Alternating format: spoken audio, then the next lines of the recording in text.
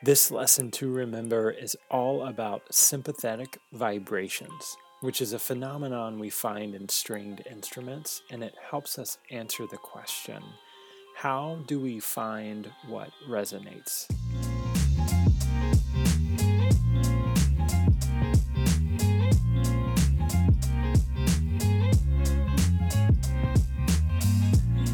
Before I get into this episode, I'd love to ask you just a quick favor. I'm starting to think about the next iteration of this podcast, kind of stepping beyond just lessons that I've learned in my own life and work and inviting others to share their own lessons to remember with me on this podcast. For those future episodes, it'll be more of an interview style approach. Maybe it's like snippet recordings from a conversation that get expanded on. I'm really not sure, but I think it'll be fun any way that it goes. And I'd love for these lessons to come from you, especially since you're some of the first people to join me in this experiment.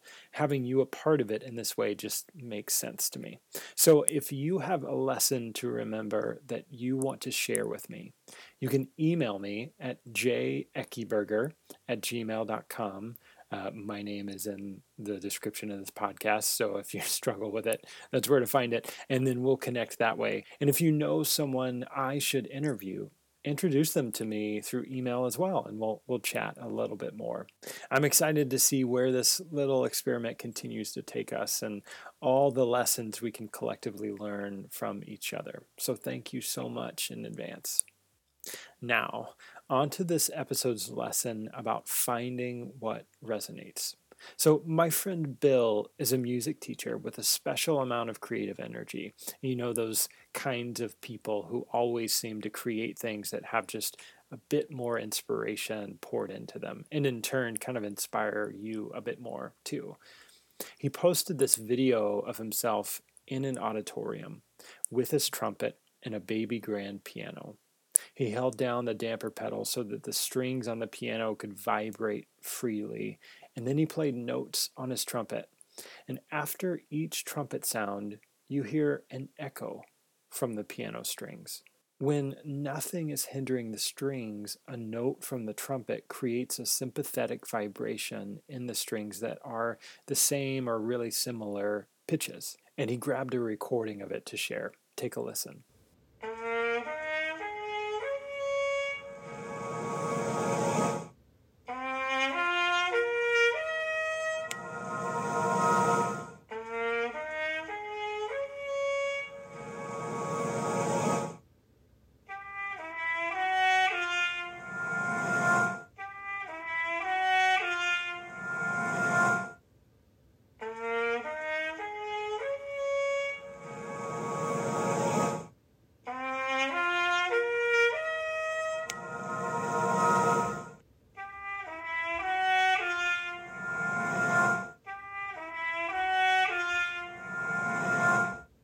Isn't that interesting? So the sympathetic vibration, which is the actual technical term, causes the strings closest to the pitch to resonate and create the echo.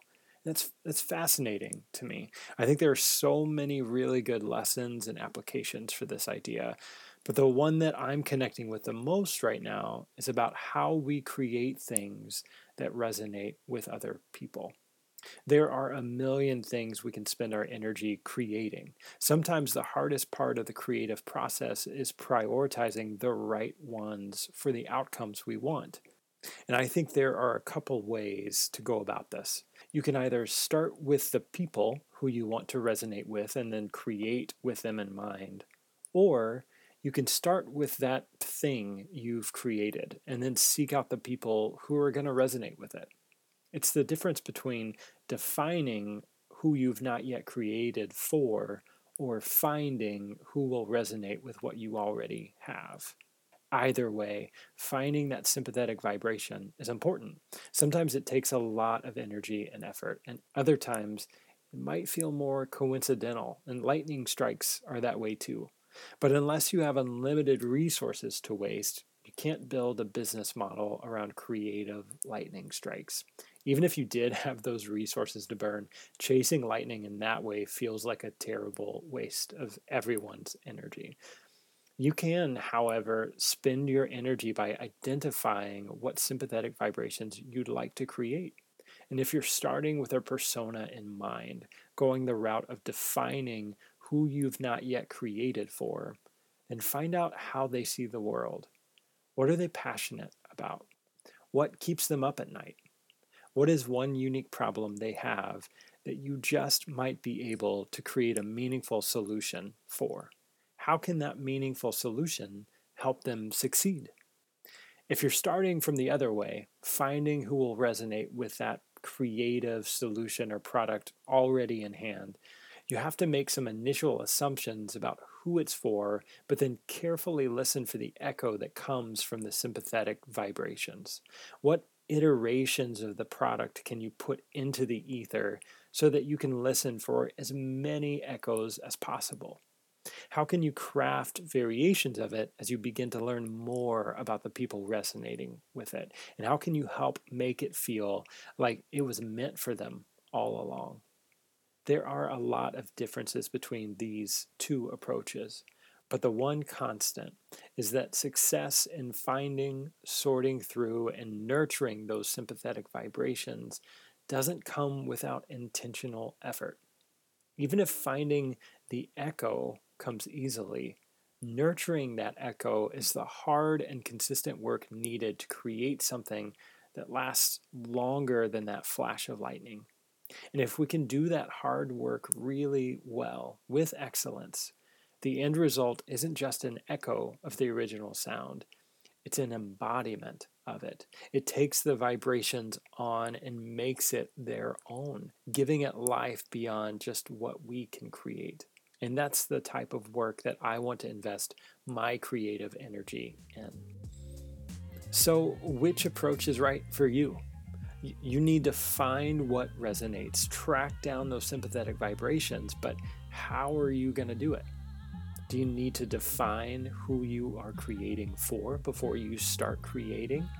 Or do you need to find who will resonate with what thing you've already created? Either way, the hard work you have ahead of you is to connect with and then nurture these sympathetic vibrations, the echoes out in the world that will come from the people resonating with what you've created, saying, "This is the solution I've been looking for."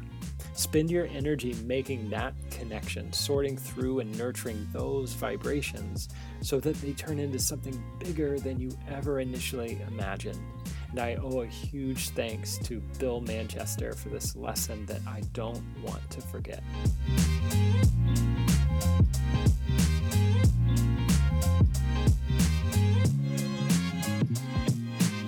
That's another episode of Lessons to Remember. Thank you for listening. And if you're enjoying this little experiment of mine, would you mind rating this podcast? It will help others find it too. And who knows what kind of echo we might create between us. I'll see you next time.